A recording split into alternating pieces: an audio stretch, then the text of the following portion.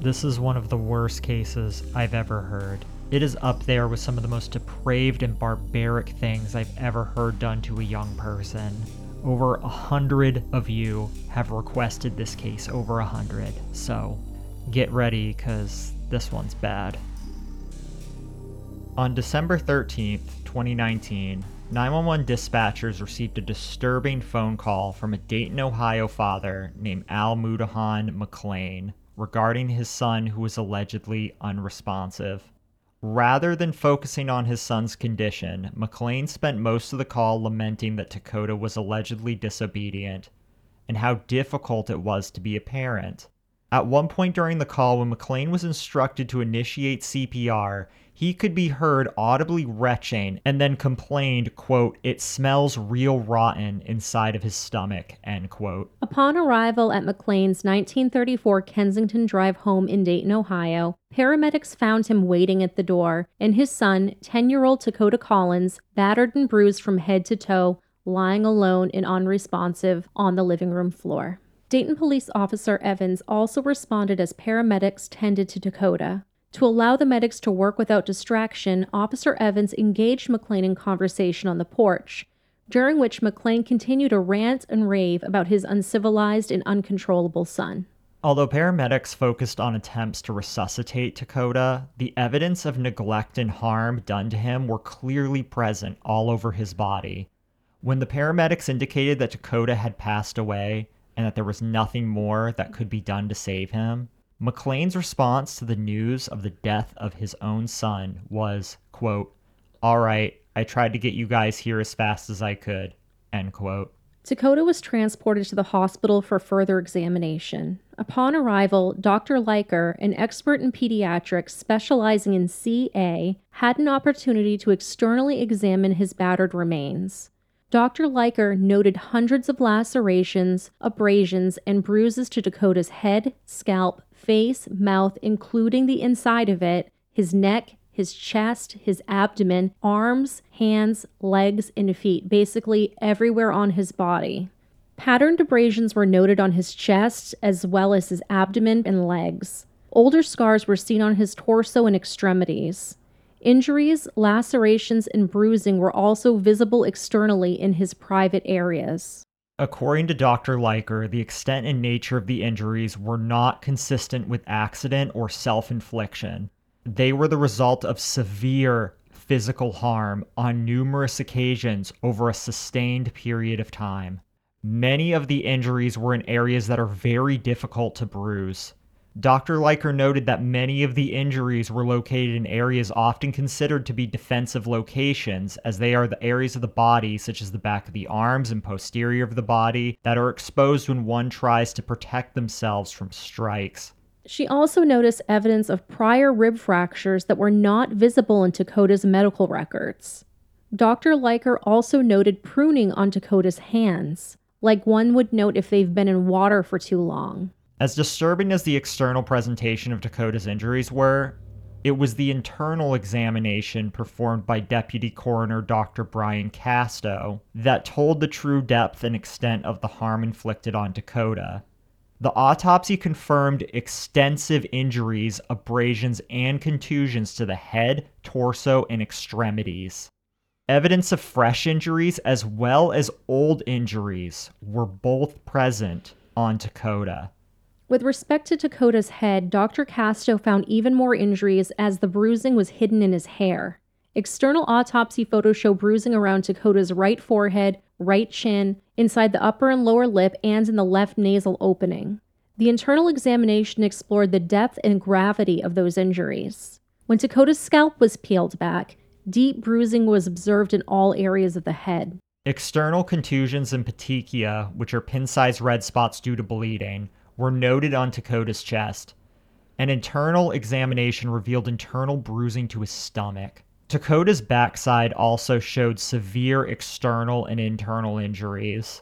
There was severe pulmonary edema, which is fluid in the lungs, and they concluded that it was related to prolonged submersion in water.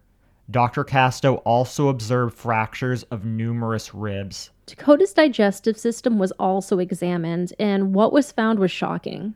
His stomach had contents that were a tan yellow puree type consistency, which appeared identical in color and consistency to that of human waste. An external examination of Takoda's backside and the back of his legs showed healed scars and fresh bruising. Branding was also found on Takoda's back. Due to its location, it would have been nearly impossible for Takoda to have done this himself. However, the internal examination was most telling relating to the trauma of these injuries. The entirety of his backside, all the way to the bone, was bruised and swollen with a significant injury to his private areas. Observed were 2 half-inch lacerations. Internal examination showed the depth and damage of this injury. The internal examination of Takoda's pelvic area revealed an abundance of blood associated with the injury. The most significant injury as it related to Takoda's death was not even visible externally. It was severe bruising to the back of the neck. Internal examination of this area revealed deep bruising through all the layers of neck muscle directly over the spine. Dr. Casto described this bruising as the type of injury typically only observed in catastrophic events, such as severe car accidents.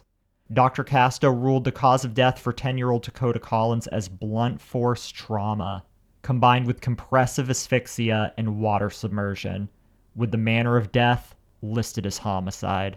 While Takoda was examined, law enforcement remained at the Kensington address with his father, Almudahan McLean.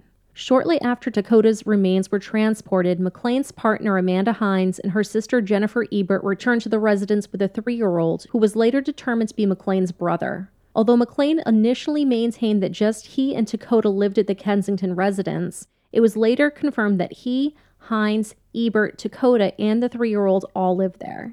When police arrived, they originally stayed on the ground level of the home. However, they were eventually given permission to search the entire residence. The ground floor was furnished, there was running water and food in the refrigerator. There appeared to be a security system as the TV in the living room showed live video of the outside. Family photos and photos of pets were hung on the walls throughout the home.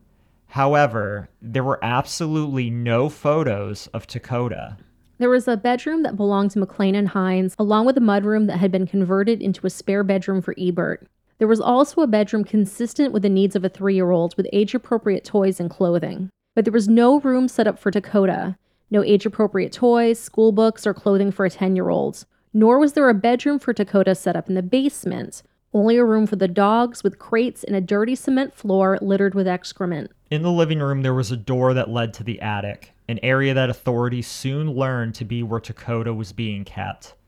As the detectives went up the stairs, they noticed an overwhelming smell of human waste. Due to there not being a light source in the attic, they had to use flashlights to further investigate. The attic was devoid of any personal effects aside from a broken chair. 2 legs from the broken chair were recovered downstairs, one stuck behind the television, and the other in a laundry basket outside the bathroom. There were no clothes, no books, no toys, only filth, excrement, and insects. Deep inside of the attic was another room secured with a lock. When the room was unlocked, detectives found a bloody tarp and a filthy lawn chair, which they discovered was Takoda's bedding when he was permitted to have it. Detectives also found a dismantled video camera that had been used by the 3 adults to watch Takoda, which, per Hines, had been disconnected by McLean after Takoda became unresponsive, but before he called 911. Takoda originally did have a bedroom in the home. However, he lost the room after McLean and Hines took custody of McLean's 3-year-old brother, and Takoda was sent to the attic. After leaving the Kensington residence, the investigation continued, including interviews of the residents, teachers, and other individuals, as well as review of the evidence gathered. As the details unfolded, it became clear that the only thing more horrific than the facts of Takoda's death were conditions he was made to live in at the hands of his father, his father's partner, and her sister. On January 5, 2015, Takoda was enrolled at Horace Mann Elementary School at the age of 7. Although they were unsure of Takoda's specific needs, his teachers recognized that he could benefit from a little help. Although he did not have issues at school with proper restroom usage, he was sent to school daily smelling of human waste. He was also sent to school with embarrassing and potentially painful haircuts, making him vulnerable to ridicule, in addition to the ridicule he already faced from the odor. The school tried their very best to help with Takoda, providing him with donated clothing to wear during the day while they washed his soiled ones. Teachers sent Takoda to the school nurse who would assist him with these issues. When notified of what was going on, McLean refused assistance and was enraged with staff interventions, further demanding that the school nurse not see Takoda for any reason at all. Ebert noted that McLean would give Takoda weird haircuts, knowing that it would cause him ridicule. Hines noted, and teachers confirmed, that McLean wanted daily updates from teachers. Hines would get those reports and then relay them to McLean. If they were anything but glowing, unbeknownst to his teachers, it would result in severe discipline for Takoda. Based on the account of Hines, Takoda was ordered to stand in the living room and hold a loaded book bag. Most days of the week, from the time he got home from school until it was bedtime, this was Takoda's life. On weekends, if Takoda did not have a good report card, he would be made to stand in this position in the living room for the entire day. Takoda was an active and rambunctious youth, so it was no surprise that he didn't receive a perfect report from the school daily. However, because of this, Takoda's life was a living hell when he was at home. McLean was furious with Horace Mann Elementary and blamed the school for repeatedly sending CPS to his house. However, when CPS did come, the family was prepared. McLean and Hines instructed Ebert and Takoda on how to act when the door was knocked on, which was to stay behind a locked door and not be heard. Then McLean and Hines would schedule a time for CPS to return.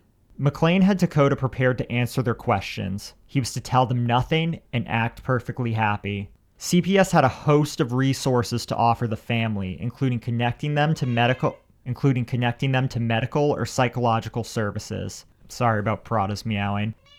However, McLean declined their assistance.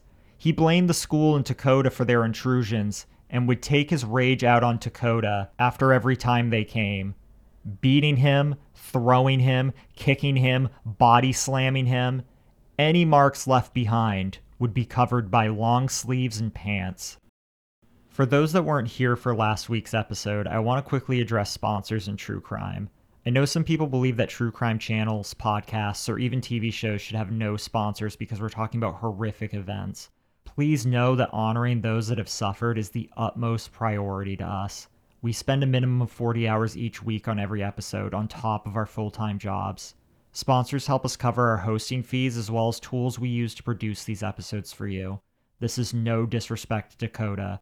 We want to keep bringing you the best content possible. With that said, I want to introduce the sponsor to this episode. We'll be back in a minute to continue Takoda's case. This episode has been brought to you by Ana Luisa, who's offering our listeners an exclusive 20% off their entire collection. Ana Luisa is a jewelry brand with a simple but clear-cut idea that high-quality jewelry shouldn't cost the planet. Their metals are recycled whenever possible, and their gemstones are ethically sourced. Best of all, Ana Luisa is 100% carbon and water neutral, including their packaging. Ana Luisa offers fair pricing, with jewelry starting just at $39. Each piece is released in limited batches every Friday and are put through rigorous stress tests so that way you can wear your jewelry with confidence. Metals used are always safe, nickel-free, and hypoallergenic. My favorite piece is the Lev silver heart necklace. It's simple yet classy, and it looks great with both a casual outfit or dressed up for a night out. And for me, I've been enjoying the mini huggy hoops and the Hanley earrings in silver. Go to shop.analuisa.com/misery. That's ANALUISA. Again, that's ANALUISA.com/misery and enjoy 20% off the entire Ana Luisa website today. Thanks, and back to the episode.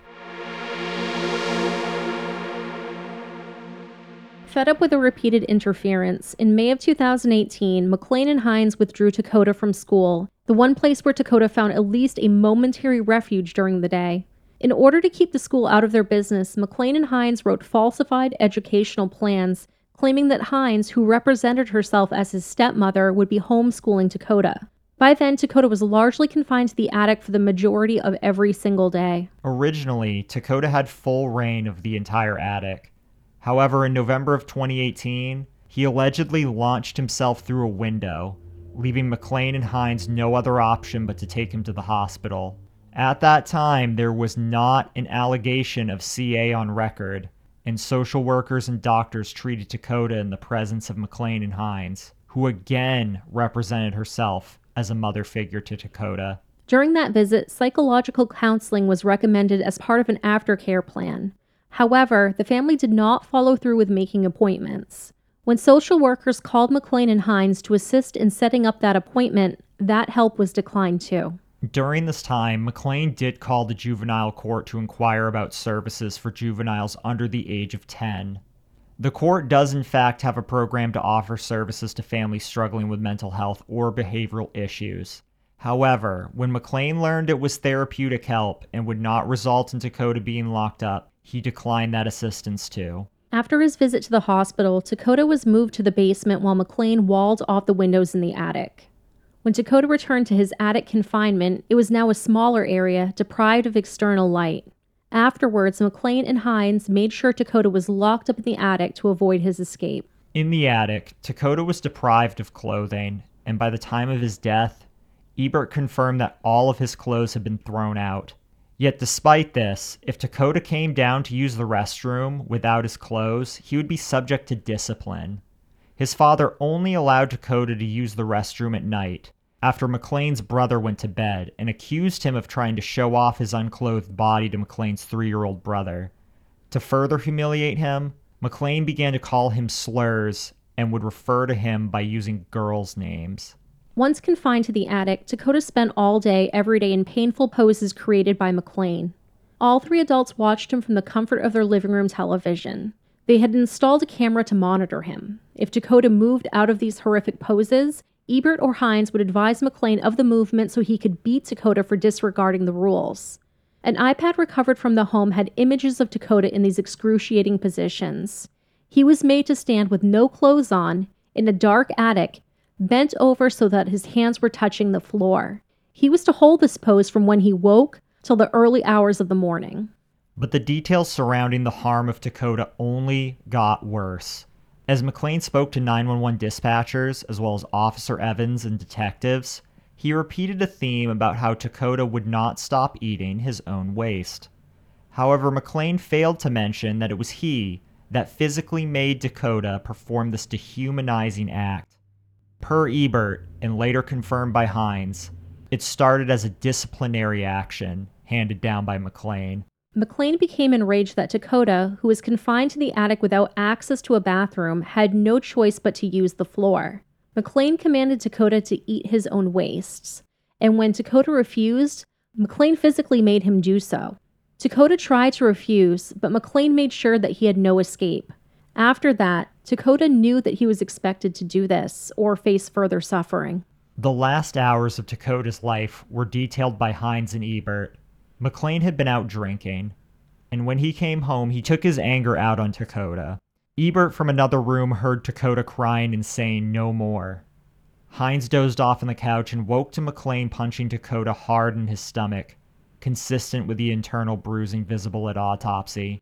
The next morning, before the 3-year-old woke up, Ebert called for Takoda to come down to use the restroom. Takoda was walking, but he was holding on to the walls. He would wobble and fall and then stand back up.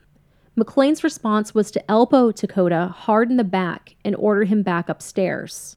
Once back upstairs, McLean gave instructions to put away his folding chair and perform his discipline pose. Because Takoda did not move fast enough, McLean decided to take things further. As Takoda laid down on his stomach, McLean stood on his back, forcing all of his weight, even reaching to the ceiling to push down extra hard on Takoda's body, crushing him. This is a man that's over 200 pounds. After this, McLean again had Takoda stand in the same pose and went downstairs to watch TV with Ebert and the 3-year-old, all the while yelling up at Takoda, calling him a mama's girl, as well as slurs that we cannot say here. McLean then took a bottle of hot sauce up to pour on Takoda's backside.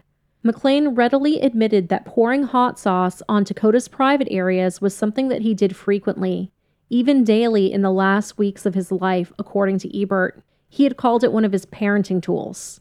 Still not satisfied that Takoda was sufficiently compliant, McLean threw him around some more, grabbed him by the ears, and dragged him down the steps.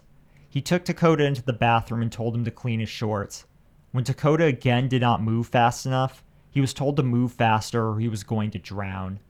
Ebert from the living room then heard splashing and Takoda gasping for air. McLean took Takoda back upstairs, and from the monitor, Ebert could see him laying on the lawn chair in the fetal position as McLean stood behind him. While McLean was standing behind Takoda, Ebert could see him making a repetitive motion with his hands. McLean's arm was going back and forth by Takoda's rear ends, and Ebert thought McLean could have been using the hot sauce. But when he came back downstairs, he tossed the chair leg that he had apparently used on Takoda behind the dresser. McLean admitted during his interviews that the chair leg had damaged Takoda's insides, but he denied that he was the one that shoved it in there. He tried to explain the injury was self-inflicted by telling detectives that he saw Takoda stick it inside himself. He went on to describe asking Takoda to pull it out. McLean later told detectives, quote, "That's the kind of stuff he was into," end quote, before quickly assuring detectives, without them asking any questions about this, that McLean himself was very straight. Finally, McLean changed the story to Takoda fighting to keep the chair leg inside of him, and that he had to wrestle him to get it out. McLean claimed that he had took him to the tub to clean him up, but saw the injury was not too bad, which was wholly inconsistent with the actual injury inflicted to Takoda per his autopsy. After McLean came back downstairs and discarded the chair leg, Takoda never made another sound. He no longer would have to incur the wrath of his caretaker. All adults in the home were arrested and charged in Takoda's death on December 14th. While in the police cruiser, McLean again only seemed concerned for himself and the conviction he was likely to receive, not about the death of his son. McLean asked the officer, quote, "You can get the death penalty though, right?" End quote. To which the officer responded, "That's up to the prosecutors, that's not up to us." McLean's concerns about the death penalty did not end up playing a role in his case. Prosecutors said they charged McLean with all possible charges, including homicide. However, surprisingly, none of the charges carried death penalty specifications. Takoda's father, Almudahan McLean, pled guilty to murder, SA, and endangering the welfare of a minor. He was sentenced to 51 years to life in prison and will need to register as a Tier 3 offender. McLean's girlfriend, Amanda Hines, was then sentenced to 22 to 27.5 years in prison for her role in Takoda's death. Hines and her sister, Jennifer Ebert, pled guilty to involuntary manslaughter and multiple counts of endangering the welfare of a minor.